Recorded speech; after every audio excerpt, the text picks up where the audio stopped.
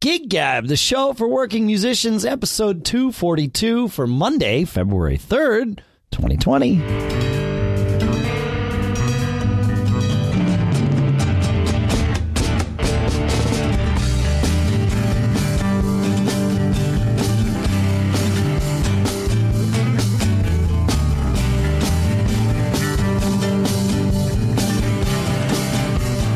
Greetings, folks, and welcome back to Gig Gab, the show, as we said, that is by, for, and about working musicians. And here in Durham, New Hampshire, I'm Dave Hamilton. Here in San Jose, California, Paul Kent. You almost slipped it up again, didn't you? You were ready. I know. You know what's funny is what was going through my head is what were you going to do? So, and this is exactly what happens when you come to song lyrics, where as soon as you have to think, the disconnection happens, right? It's over. As soon as it's over. It's you over. know, if I have to think about a lyric and my brain says, okay, you want to think about it? Here are two choices.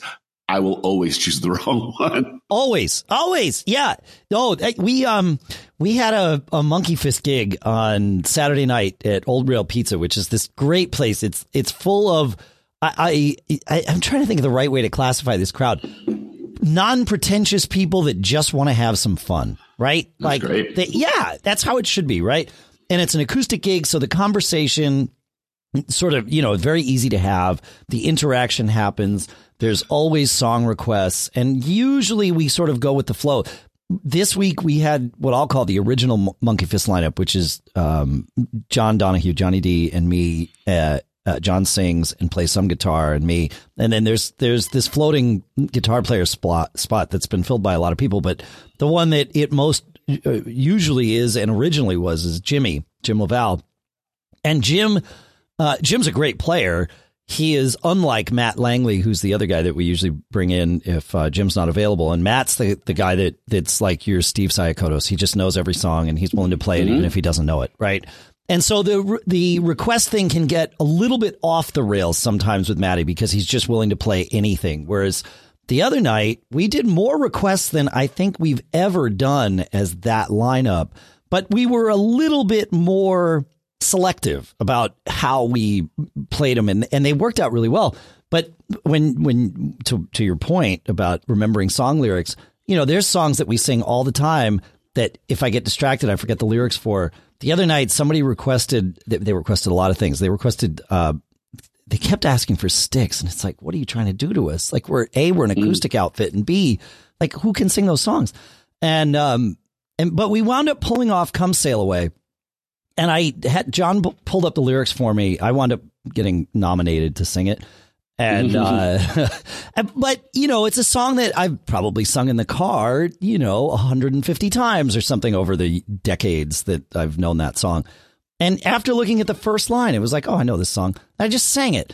And like, there's songs that I've sang, far more recently than that one that I can't just roll out the lyrics to. But that one, it was like, oh yeah, no problem. But the pressure's low, right? In that scenario, everybody knows that you're literally pulling it, out of your ass. So like if you mess something up, they're all with you. They're cheering for you. They're rooting you on, and there's something to be said for that. The art of performing, which I think we don't always nail, but we really nailed the other night. The whole engagement thing and kind of giving the energy to the crowd so that they could give it back to us. And it was really, like an all for one for all kind of attitude. It was like, all right, let's see what we can try next kind of thing, which was really fun. Yeah. Again, you've probably played with guys in both ways. There are some guys who literally, this is my art and it needs to be as good as it can be before I deliver it. And so I don't want to do any of that experiment. And, I'm not saying that's wrong. I'm simply saying I've been that guy sometimes. It depends on the vibe for sure. At least for me, it does. It depends on the vibe. Yeah. But actually that one guy, hopefully, or two guys or however it may be in your band, if your band decides to do this or your band leader decides to do this, I've also seen that guy be a negative influence on the performance or the attempted performance of a ad hoc song, right? Totally. So if that guy's frowning or making kind of a sour face as the rest of the band is trying to have some fun and get through it, that is it ruins the fun. And that's what everybody has to be on the same page for that. And ideally I mean, everybody, not just the band, but the crowd and the people that manage the venue, right? Like, and that's really the vibe of this place, is really everybody is on board. In fact, we had somebody from behind the bar. She requested, what was it? Go Your Own Way. And we wound up doing it. I mostly hit the notes in the chorus, which I was surprised by. High. Yeah, really high. It was toward the end of the night, but I wasn't burned out, but I was very loose. And so I was able to hit them. But mostly, I'm sure if I heard it back, I'd be like, oh, okay, maybe not quite as well as you thought, Dave. But you know, when everybody's in on it and it's truly all for one, then it's really a fun night. So. But you're right. If you've got somebody that's poo-pooing it, especially if it's somebody on stage, but even if it's somebody that's not on stage, that can ruin the vibe. Yeah. But, I tend to say we do requests if we know the song, sure, or if everybody can agree this might not go the way you think it's going to be. Right. Yeah. You need to. Yeah. That's yep. And I make the disclaimer that one thing we definitely don't want to do is hack to death somebody's favorite song. Right. Which invariably is what would happen. Yeah. Could happen. Times. Could happen. Right. Yeah. We always say that, there's a couple of catchphrases we use in Monkey Fist. One is, be careful what you wish for, because we might actually do it. And then that's your fault, is what I tell people, not ours, and that usually goes over well like that. I mean, again, you got to deliver it the right way. That's not the thing that everyone should deliver. It works for me. There are things that other people deliver that wouldn't work for me, but look, this is your fault. If we do this wrong, remember, you asked for this. This wasn't our idea. And so that tends to work. Again, if you can have them with you and it doesn't become adversarial, which that sort of comment easily could go the wrong way. You've got to deliver it with the right amount of smile on your face. I agree. But the other one that I like to say is, as we're sort of setting up the evening, this usually happens earlier in the evening rather than later, is I can't guarantee that we can play a song by your favorite band, but what I can guarantee is that we can play a song that your favorite band has heard.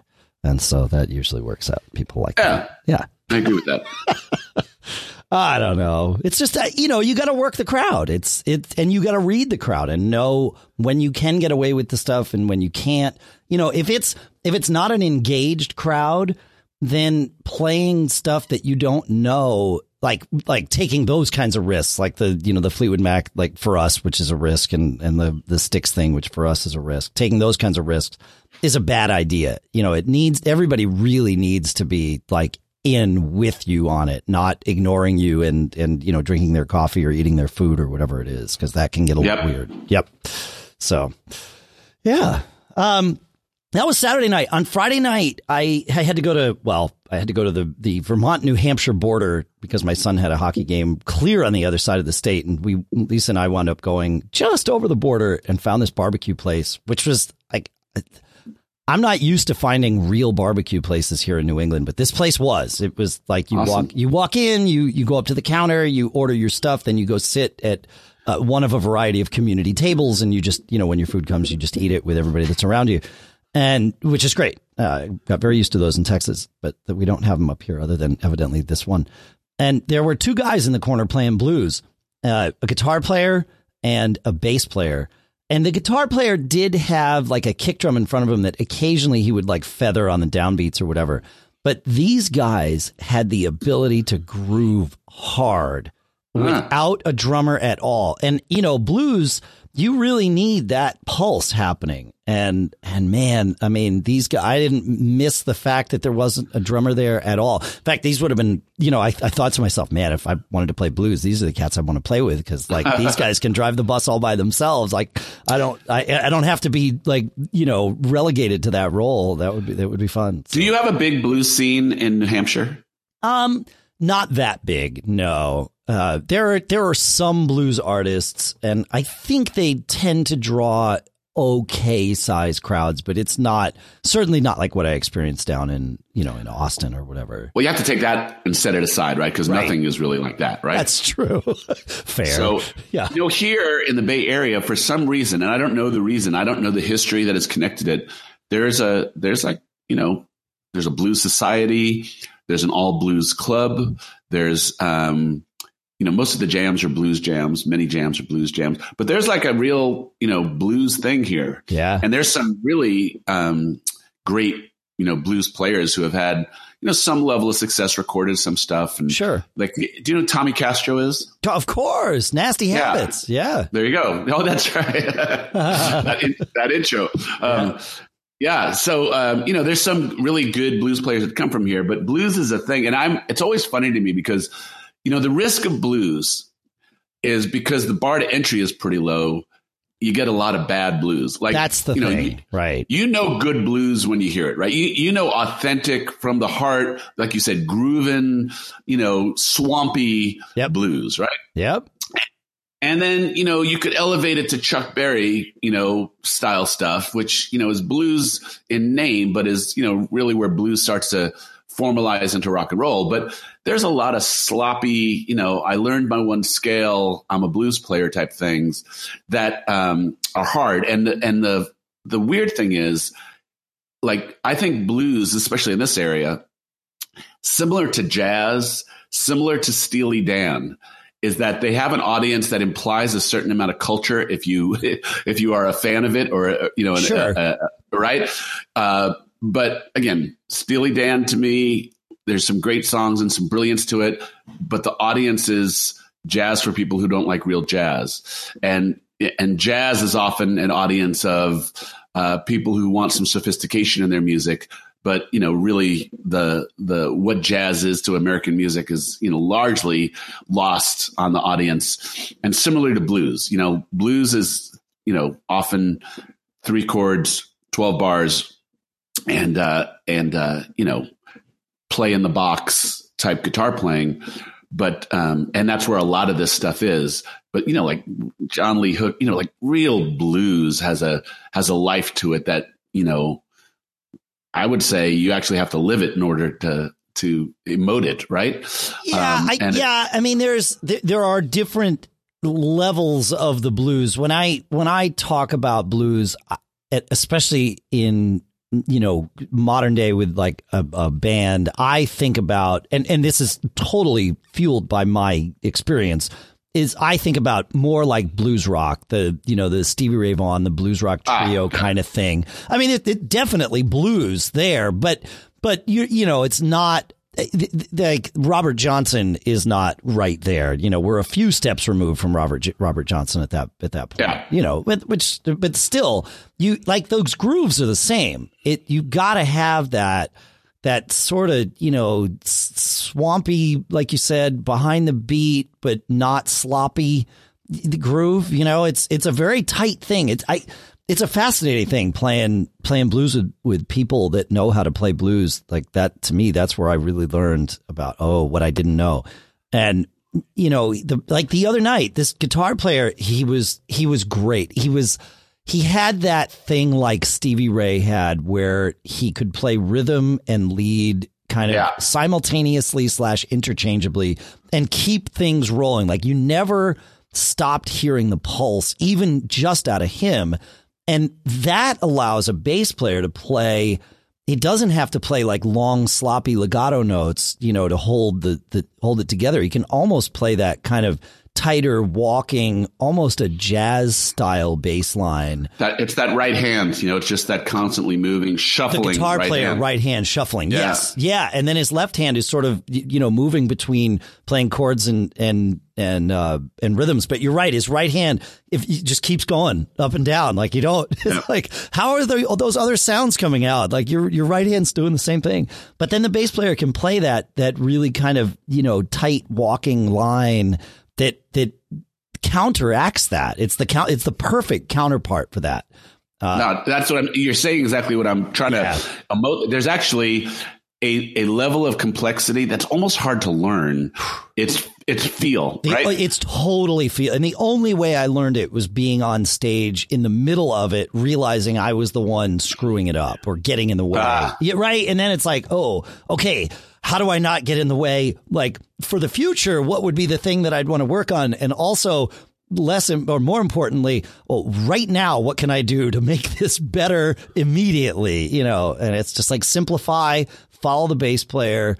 In blues, the right kind of blues, and again, I'm using air quotes for right because there's a lot of different types, but the type that we're talking about here where the guitar player is kind of driving things, the bass player often plays ahead of the beat.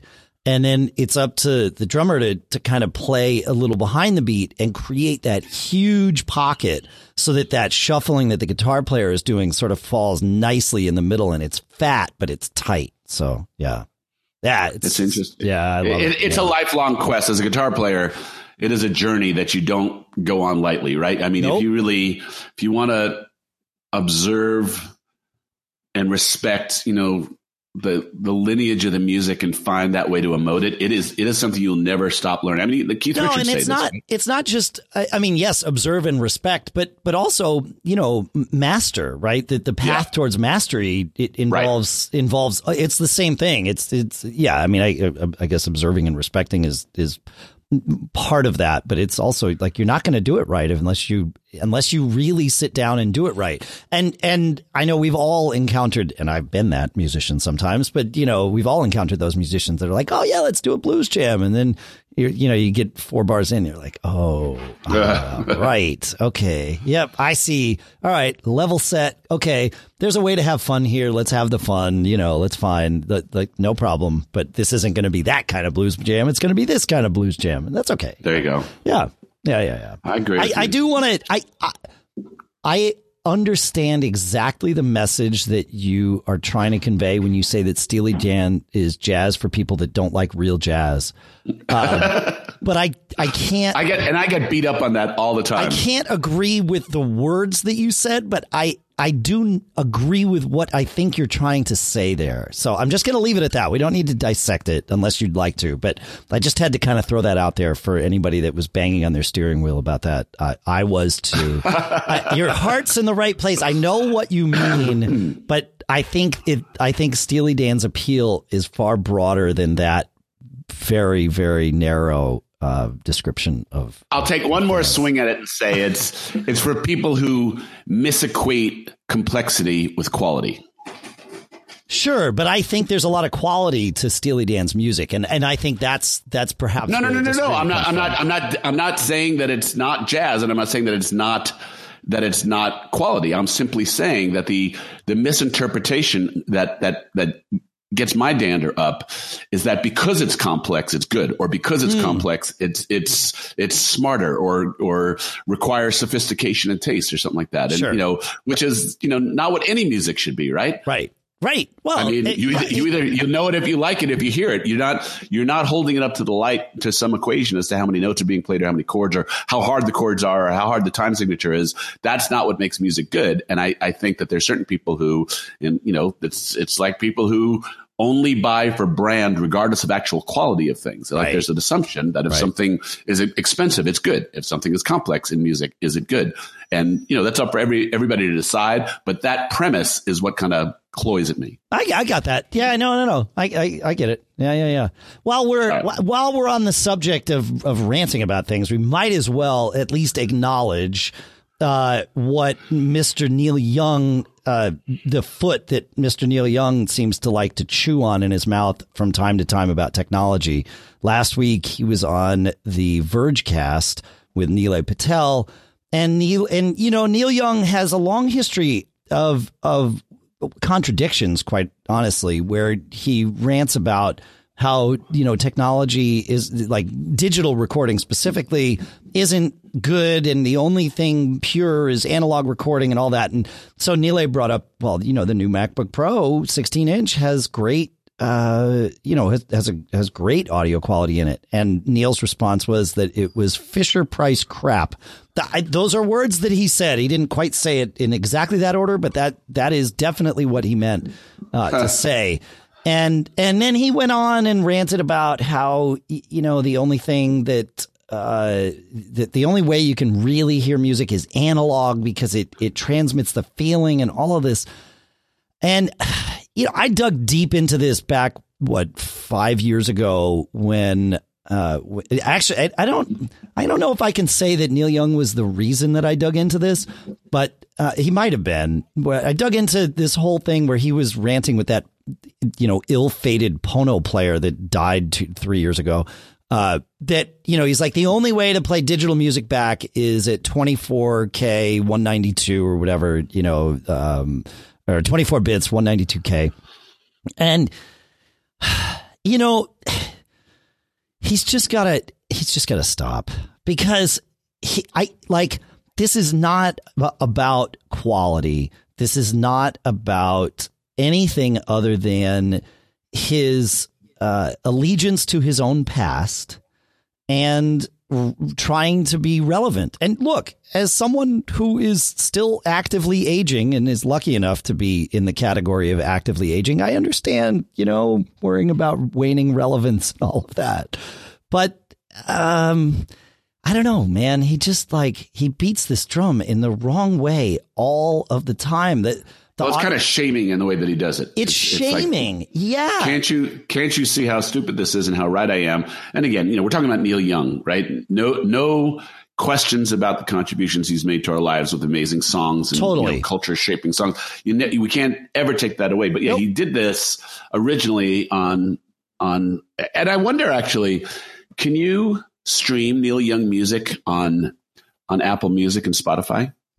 That's a great question. If he's so concerned about the quality of the experience of the recording and the listening, would you not want people to be able to get your music in other formats? It's one thing to say it sounds better in one format versus the other, but to say people shouldn't, or that. Neil Young is not on Apple Music. Okay. I don't have Spotify on this particular computer, so I can't look that up as easily, but I do not find him on Apple Music. But the thing is, it's important when you get into all of this, that truly the only way to know if something sounds better to you, and again, that is subjective at some level, certainly, is to do what's called blind A/B testing, or they call it ABX testing, where neither you nor, if there's a person administering the test, know which of the samples is being played, presumably of the same song, right? And that's the only way to do it. And the reason that's the only way to do it is because there is a very real thing that factors in called confirmation bias. And what confirmation bias is if if you've convinced yourself that you like, for example, vinyl better than, any other format, or you've convinced yourself that you like the sound of your speakers better than my speakers or any other speakers. Great. Okay. If you know that you are listening on your speakers, your brain will actually make it sound better to you. The pleasure centers in your brain will fire more based on factors external to what's actually coming out of the speakers, right? If you know in your mind that these speakers are better than those speakers, then you will truly like those speakers better. And so that's confirmation bias. So you have to eliminate that from the equation and all cues of that from the equation in order to truly test. And when it comes to, like analog versus digital, especially uncompressed digital, there are no humans that can tell the difference reliably. People usually get it right about 50% of the time, which when you're doing an A/B test is pretty much, as good as a guess. Even between CD or even better than CD quality. There's a lot of people that say that humans can hear better than CD quality, which is also not necessarily true. Again, not proven by A/B testing, but, the difference between, say, uncompressed audio and compressed, like, Spotify uses 320K BPS MP3s. Apple Music uses 256K BPS AACs, which is Apple's format. Hearing the difference between those is not always possible. I have trained myself to hear the difference on certain tracks. And my favorite example is Kathy's Waltz from Dave Brubeck's Time Out album. There are sections of that song where I have trained myself to be able to hear the difference between the AAC 256 and the uncompressed master, even the analog master, whatever you want to be.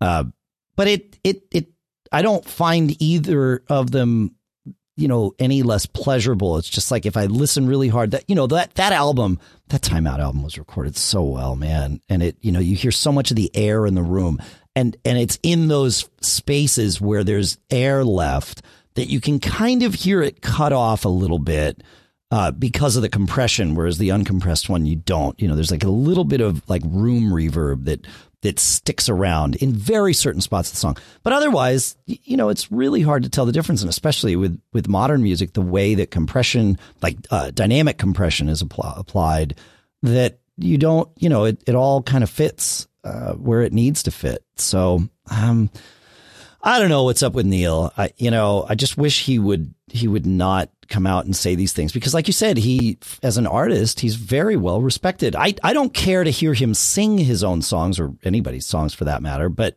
I'm with you. Like, there's no arguing about his place in the history of rock and roll. There's no arguing about his abilities as a songwriter. I would argue about his capabilities as a singer, but that's very subjective. And I've already admitted that I like Geddy Lee. So, I get it.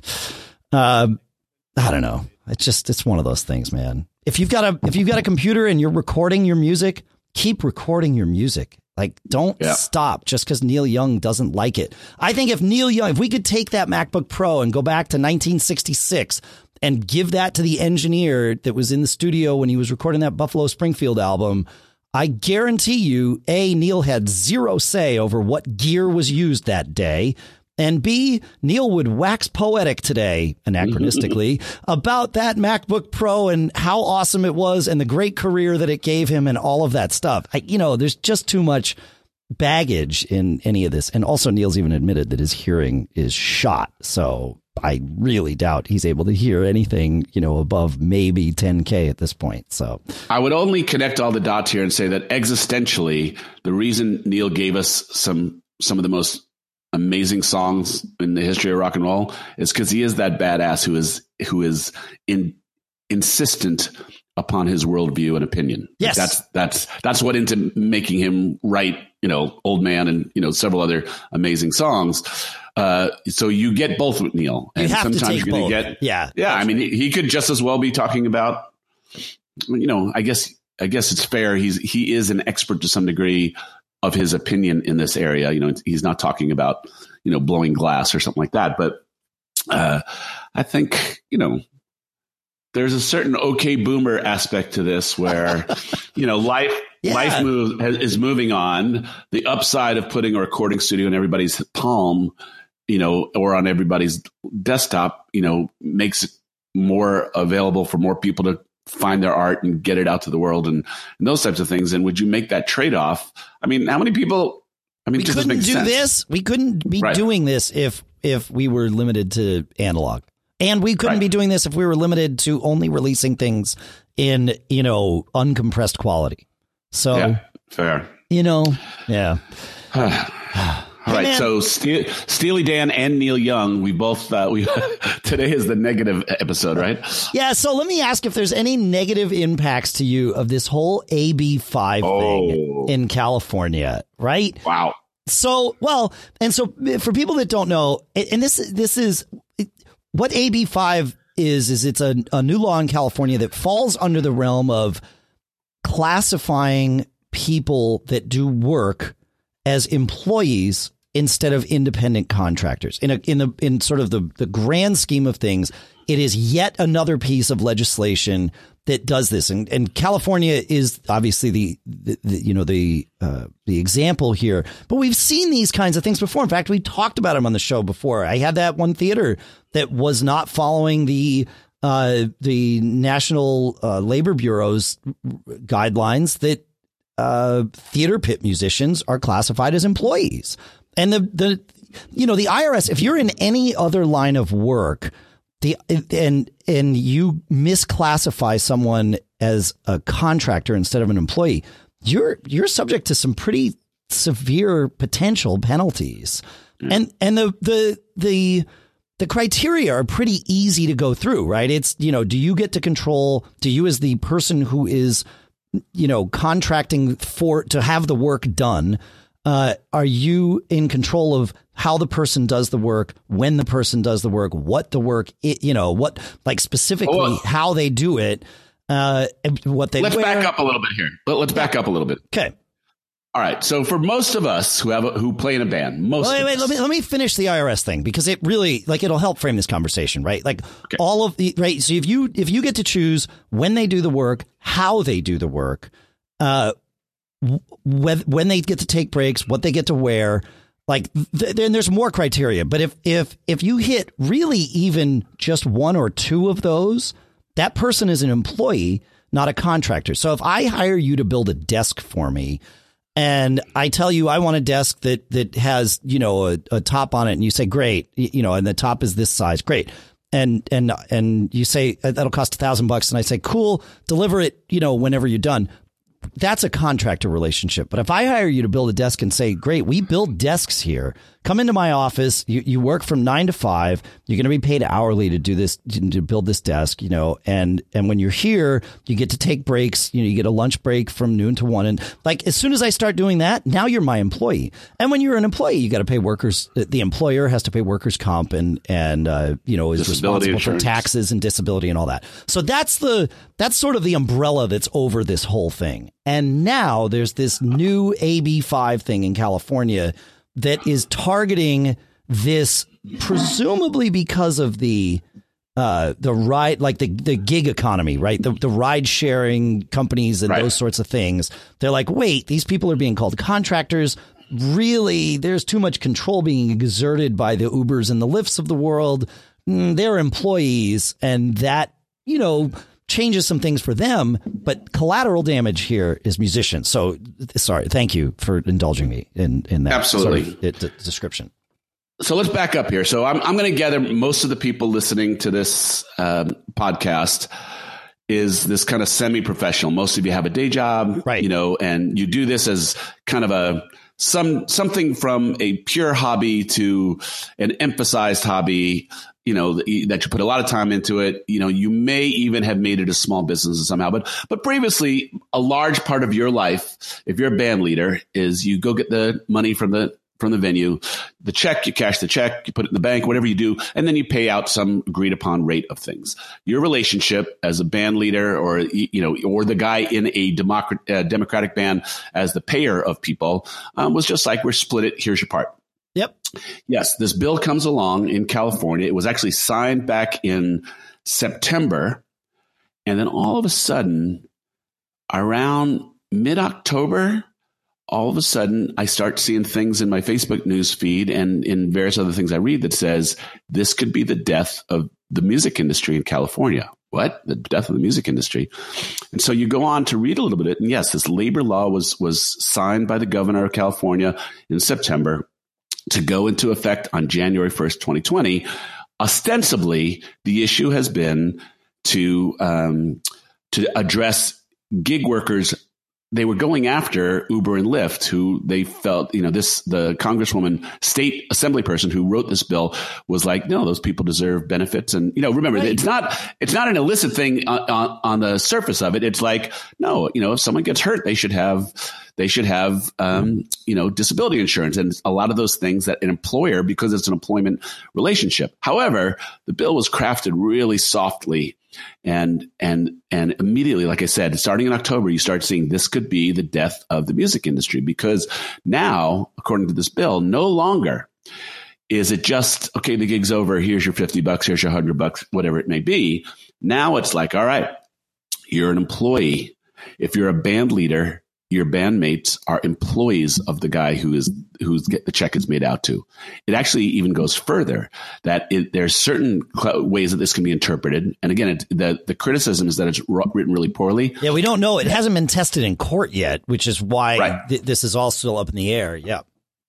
venues can be considered an employer of the band if music cannot be deemed as some very particularly unusual thing that this does. If a bar offers live music and that's part of what it does, they can't say, nope, we sell drinks for a living. No, what you do is you sell admission for people to come in. Yeah, that's right. If a bar charges a cover because there's a band playing, that would be an arguable could be right. Yeah, that arguably could be that. Yeah, there's a thing in the IRS rules, and I'm sure it's in this too, that if the activity that this contractor / employee is performing falls under the usual course of the business entity's, ongoing business, then that person's an employee. So if we don't make desks here and I hire you to buy a desk, it's way easier for me to say you're a contractor than if we do make desks here and I say, I want you to build me a desk. It's like, oh, well, wait a minute. You make desks. Like, this is a thing that you do.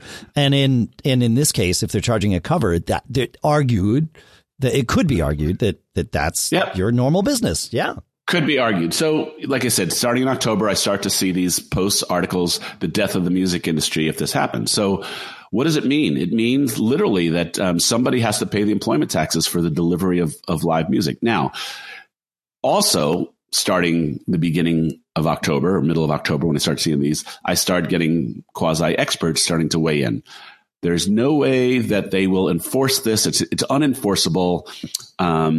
It'll be tested in court, or it will never be enforced, was one opinion I saw.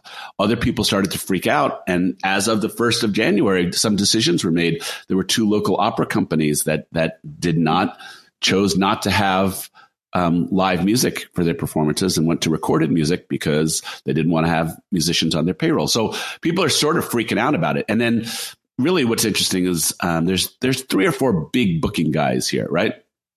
And again, booking people are part of this whole equation. Are the band leaders, if you get paid through the booking guy, is the booking guy an employer or just a pass through, or what does that mean? So they're freaking out quite a bit as well. And they have various opinions about how it'll end up, but they all are saying, wave the red flag. This is a concern you have to deal with. So January 1st comes and goes. I know no bands that have changed their course of business over this yet. Okay. The expectation, and I'm going to get to this in a second, the expectation is that the assemblywoman who authored the bill has been meeting with people to understand how to amend her language, the impact it will have on the general gig economy. Again, it's not just musicians, it's artists of all kinds that work on a gig basis. It's actors, it's sculptors, it's painters, it's anybody who works on that's right. I would guess that Hollywood is also very concerned. And I use Hollywood to say the film industry, wherever it resides in California. But I could see that being a hugely impacted population. Yeah. And there was one story of, like a music for TV that is not hiring California musicians to do their recordings. They went out of state. So people are freaking out right now. The general tact that people are taking is that the language will be amended. However, in the last couple of weeks, there's been a fair amount of reporting that the woman who authored the bill, first she told some musicians' rights organizations, well, give me the language that you want. Now, that seems weird to me that she shouldn't do her own research and, Yeah, but that's how bills are written by more legal language is written by lobbyists than actual lawmakers. People with the title of lawmakers. So in a sense, she's asking for that to happen, even though like those particular groups probably aren't all that used to writing laws. but it is kind of how that works. But I'll tell you this. Yeah. So here's where we are for musicians is there's one guy in California who has built a business as kind of a musician's advocate. Like he's written books how to make it in the music industry. His name is Ari, and he has a website called Ari's Take. I'll share and he's, shared some specifics. He's actually gone and met with the woman and, kind of pitched his issues. And she said, give me the language. Unfortunately, also who has met with the assembly person is musicians unions in California. Mm-hmm. And where I understand things to be right now is the language that the lawyers of the musicians unions has submitted is not suitable for the independent musician. Whether this is an angle that musicians unions are taking to coerce people to join musicians unions, I don't really understand that. That's what my first thought would be about why they're so different. But that's what's happening now is the reporting is that the language that there is being driven by the people with the most money and the most impact, which are union organizations, and that it's still not going to be great for independent musicians. So I guess net, Dave, net, it's a real thing. You have to assume at this point in time it's law, and that you have to. Why would you roll the dice, assume it's not going to be enforced? The hope is for some kind of a carve out or exclusion that describes musicians as exempt from this. If and the assembly persons seem to be open to this concept. Sure. But the battle for that language is causing a new level of consternation now. Wait, because unions, when this came up with the National Labor Board with the whole theater thing, the musicians union sided with the IRS. They're like, absolutely, musicians should be paid as employees, especially. And I think you might find that this needs to be a little more nuanced, because the opera/theater world, right, where people are playing the same gig for a longer period of time. It's not that you're just booked for a night. You're booked for, in the theater world, even a short run at community theater might be 5 weekends or 5 weeks, really. And so that's very different than asking you to play from 7 to 10 on a Thursday night. So that language might actually, there might need to be a divide there. Because unions are there to protect their people. And one of the things that would worry me if I were a band leader is the whole idea of rolling these dice. And let's say, I'm on a gig and I've got, my band of 4 other guys, and one of them slips and falls right on the gig and hurts themselves enough that they incur some expenses. OK, now that person consults an attorney. And that attorney says, well, workers' comp should cover you. And that person says, well, I'm a contractor. There's no workers' comp. He says, oh, no. Oh, no. Yeah. Oh, no. I can point to AB5 and say definitively that you're an employee. Let's take your band leader to court. And that person now has chosen to be, can be painted, even if they're the nicest guy in the world, like Mr. Paul Kent here. In court, anybody can be painted to be the villain. And you're like, oh, look at, you weren't even taking care of your people, and this guy got hurt. You don't even have him insured. And now, boom, they're coming after you. Right. So, this is where that nebulousness of the risk comes from, and why it's important, I think, to, organize your band as an LLC so that you have some layer, even if your LLC gets sued, unless it can be proven to be true negligence. Generally speaking, the corporate veil doesn't get pierced there. So your house doesn't start to be the thing that people are coming after and that kind of stuff. So I can see that I can see why people are a little gun shy right now, because it's more than gun shy. Gun shy was approaching the first of the year. And then after the first of the year, now I'd say that the red flags are waving pretty good. Yeah. And so in my band, I started in October making my guys aware, right? Sharing on our Slack channel every single article about this, where it's going. Smart. We had our first rehearsal of the year in January, and I said, hey guys, this is a thing. And, my intention now is to wait until the end of February and see if the language gets addressed. But if it doesn't, there's a lot of risk going on here, a lot of financial risk. And, like you said, there's property risk as well. What I wish would happen. So, and actually to extract that a little bit, what this means really is for that $100 gig. Like one of my guys said, well, so if you have to take care of it, taxes are taken out. We're all good, right? It's not quite that simple, right? It's not that simple. Yeah. For anybody that's run a business before, that it's not quite that simple. Yep. That's right. And then one of my guys is he's incorporated as an LLC. He's formed an LLC, and he sends me an invoice and I pay it, and that's covered. That's cool, but it's probably not practical for every musician to form an LLC. Maybe even in that scenario, I mean, like it's clear that the two of you are in full agreement as to the fact that this is a contractor relationship and all that, but that doesn't matter to the court. Like the court can say, okay, but the reality is the law says that it's this, and just because that person has created a corporate entity, it doesn't change anything, and the law is the law, and so that person is an employee. Like that, I've seen that happen. Ugh. Not in the music business. I haven't considered that, but I've definitely seen that happen in sort of general business, for sure. Where it's like, no, well, it doesn't matter. And the IRS is really your interpretation. Yeah. Your interpretation of the law doesn't matter here. Right. Here's the IRS's lawyer, is going to state what we have. And it's how good your lawyer is versus how good their lawyer is. And I guess that's a scary fact of life in many things. Right. But it's also, for many of the guys, forming an LLC is a minimum of $800 a year plus tax returns, plus, some other things. That's right. You Californians have that. I have to pay that stupid $800 a year franchise tax because I have one employee that chooses to live in California. I don't care if he lives in Bolivia. And I explained that to your taxing authority, and they were like, cool. You mean you have one contractor who lives in California? No, that's what I would like to have, is a contractor that lives in California, because then I wouldn't have to pay your franchise taxes. But I do. Yeah. So, yes, I only wish. It's like, I'm your unpaid steward. I collect the taxes from your resident and I give them to you, and I get nothing in return other than the privilege of paying the state a minimum of $800 a year.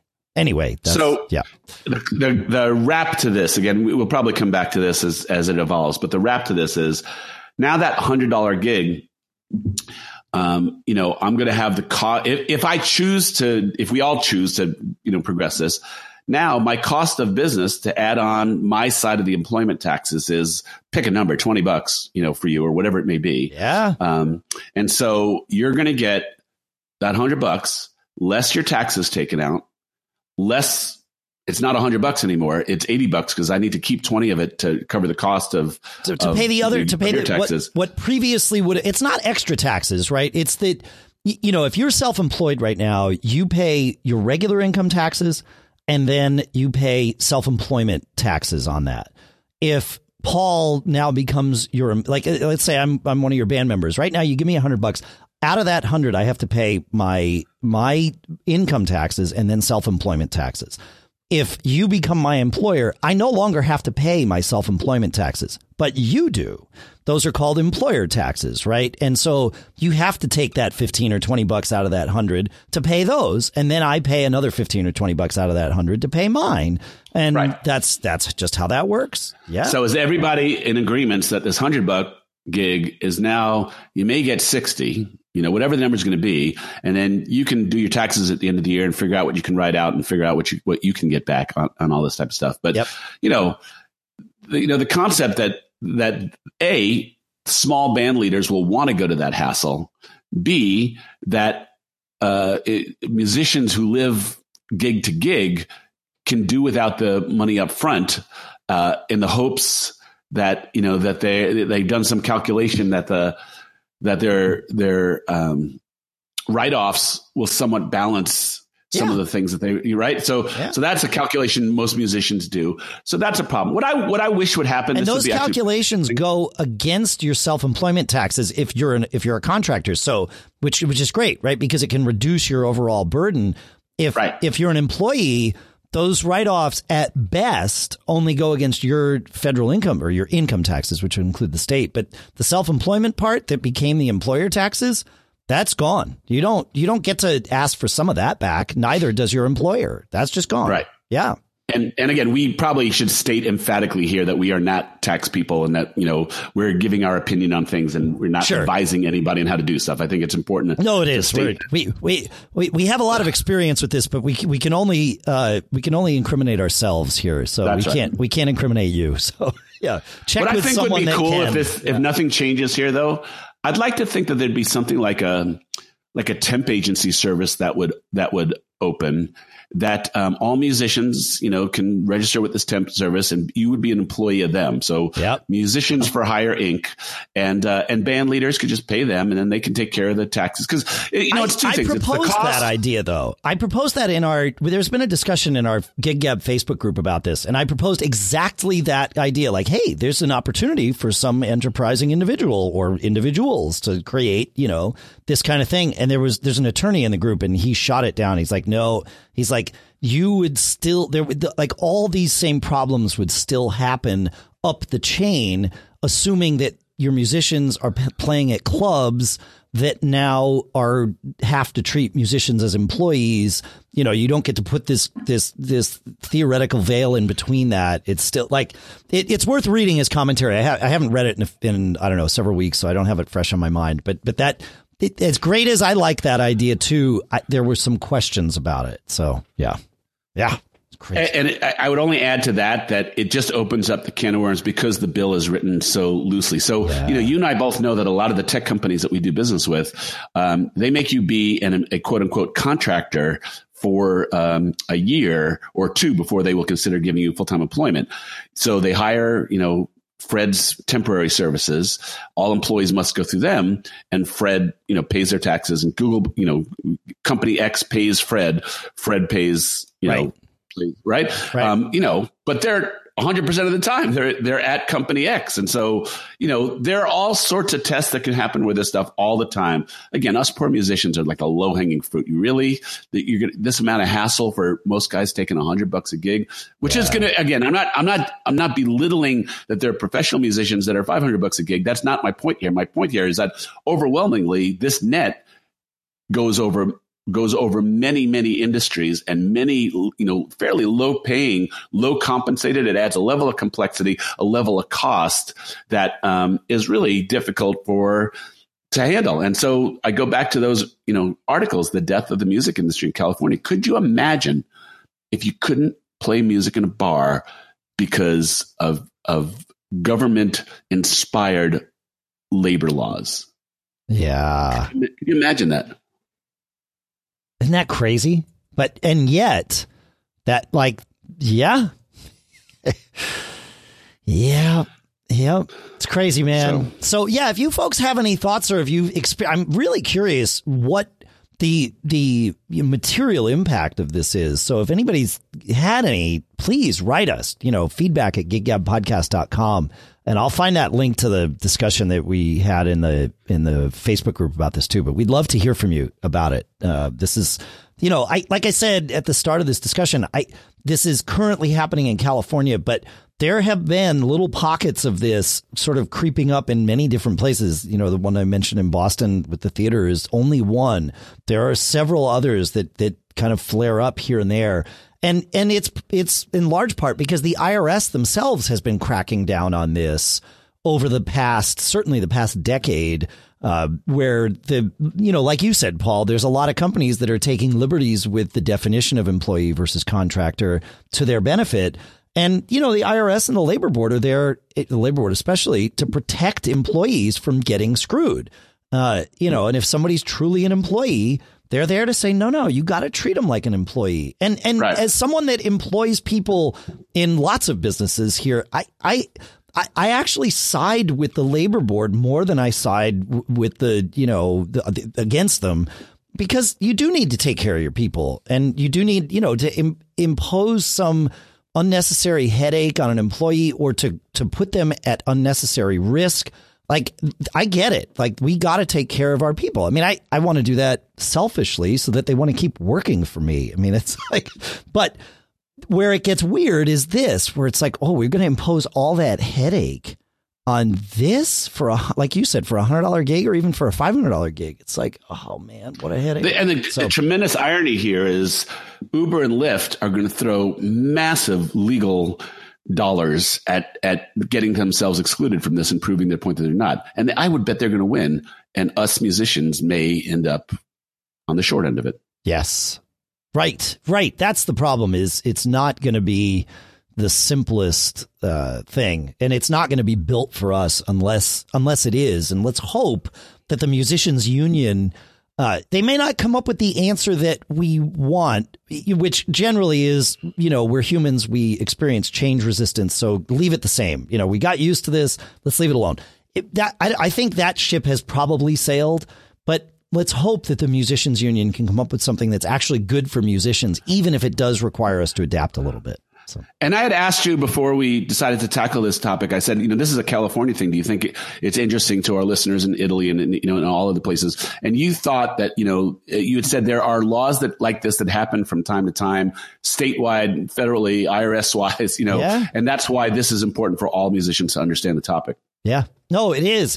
Well, you should understand employment law anyway, because you want to make sure to protect yourself either as the person playing the instrument, as the person hiring people to play instruments, like all of it. It's not the kind of thing where putting your head in the sand and ignoring that this stuff exists is going to end well.